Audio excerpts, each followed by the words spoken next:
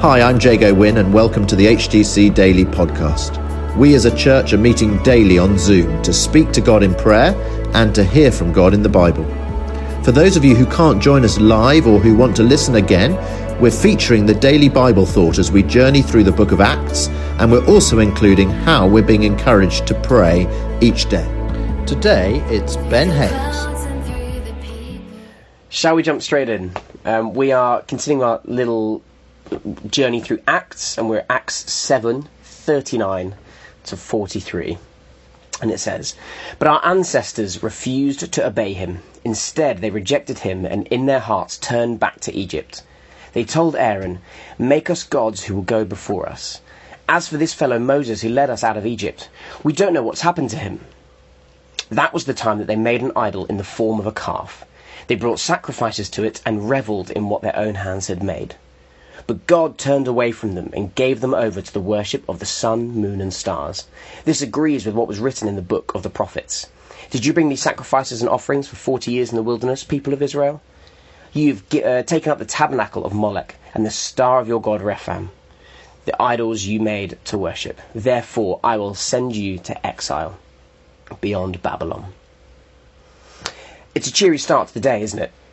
Stephen, he's continuing his segment in the life of Moses, and we get to some of the highs and lowest moments of Israel's history. Moses, he's led God's people out of slavery, out of bondage, and he's now at the summit of the mountain. He's speaking to God, he's receiving from the very Creator, whilst at the foot of the mountain, Aaron and the rest of the Israelites, they themselves are playing Creator, and they're making a new God. The Israelites, they're grumbling, their hearts are growing cold towards God, so much so that they'd rather turn back to Egypt. So what's Stephen getting at here when he's retelling this moment of history to those around him? Well, Stephen, he's pointing out that the high priest and those present at the Sanhedrin, they are just like the Israelites at the foot of the mountain. Their hearts were and still are hardened to Jesus. Moses, he was the only one in God's presence whilst he was on the mountain, and the Israelites lost sight of what was happening. However, Jesus, he stepped down from the mountain and became Emmanuel, God with us. Yet their hearts were still hard. When I read through this, the verse that really jumped out at me was verse 41.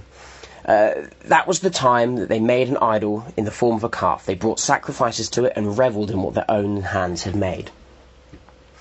John Piper, who is an American preacher, he says this about that verse. He says, "The root evil in many in Israel was that they derived their joy, their fulfillment, their meaning, their sense of significance from what they could achieve with their own hands. They wanted a kind of God, a kind of worship in which they could demonstrate their own power and their own wisdom, their own righteousness and their own morality and their own religious zeal. They got their joy from what they could achieve and not from God." That's no different to Stephen's day. The Pharisees, the religious elite, they worshipped the law. They could control it, enforce it, make people pay by it. Their love and joy was the power that they had over the people. It's a long way from the greatest commandments. They'd become so hardened by religion that the rules, they were so hardened by religion and the rules that when God was among them, they turned elsewhere because they were faced with the reality that they weren't God.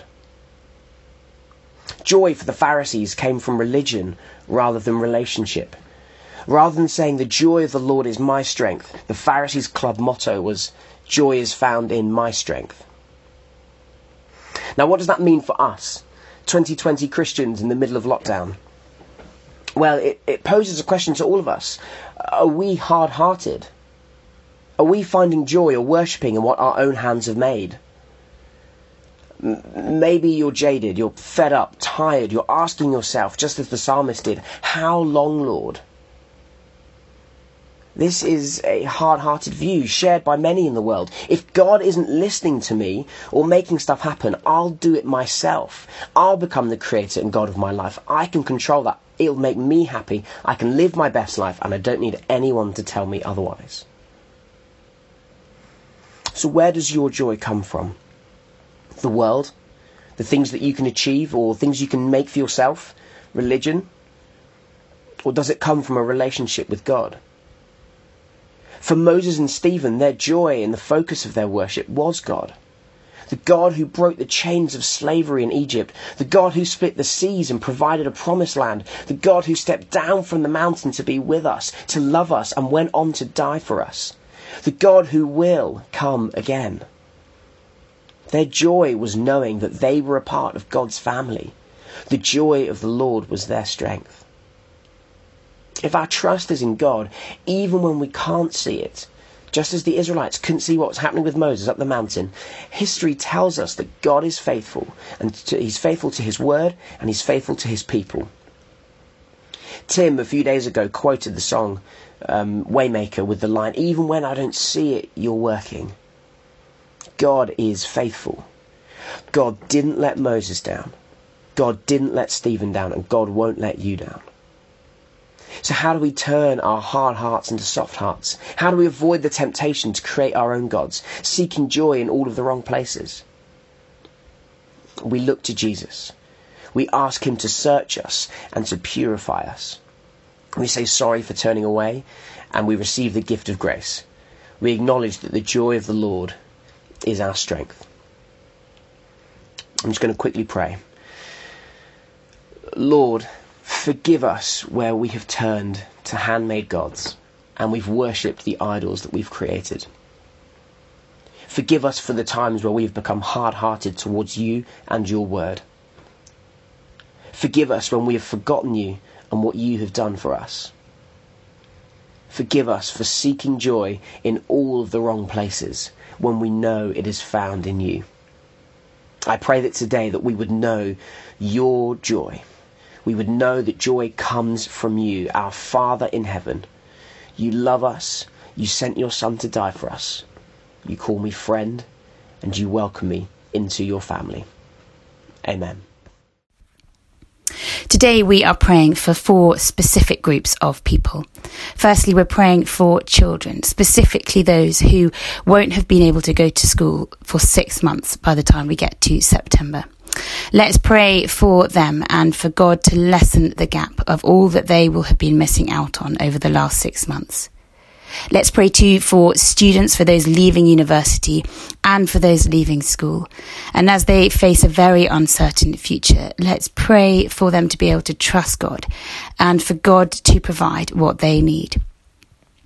We're also praying for those facing financial problems, whether through pay cuts or unemployment, and praying that God would provide all of their needs. And finally, let's pray for those who are feeling particularly fearful at this time and fearful to re-enter aspects of life as lockdown eases, and that the fear that grips them would be dissipated by God's love and by God's peace. Amen.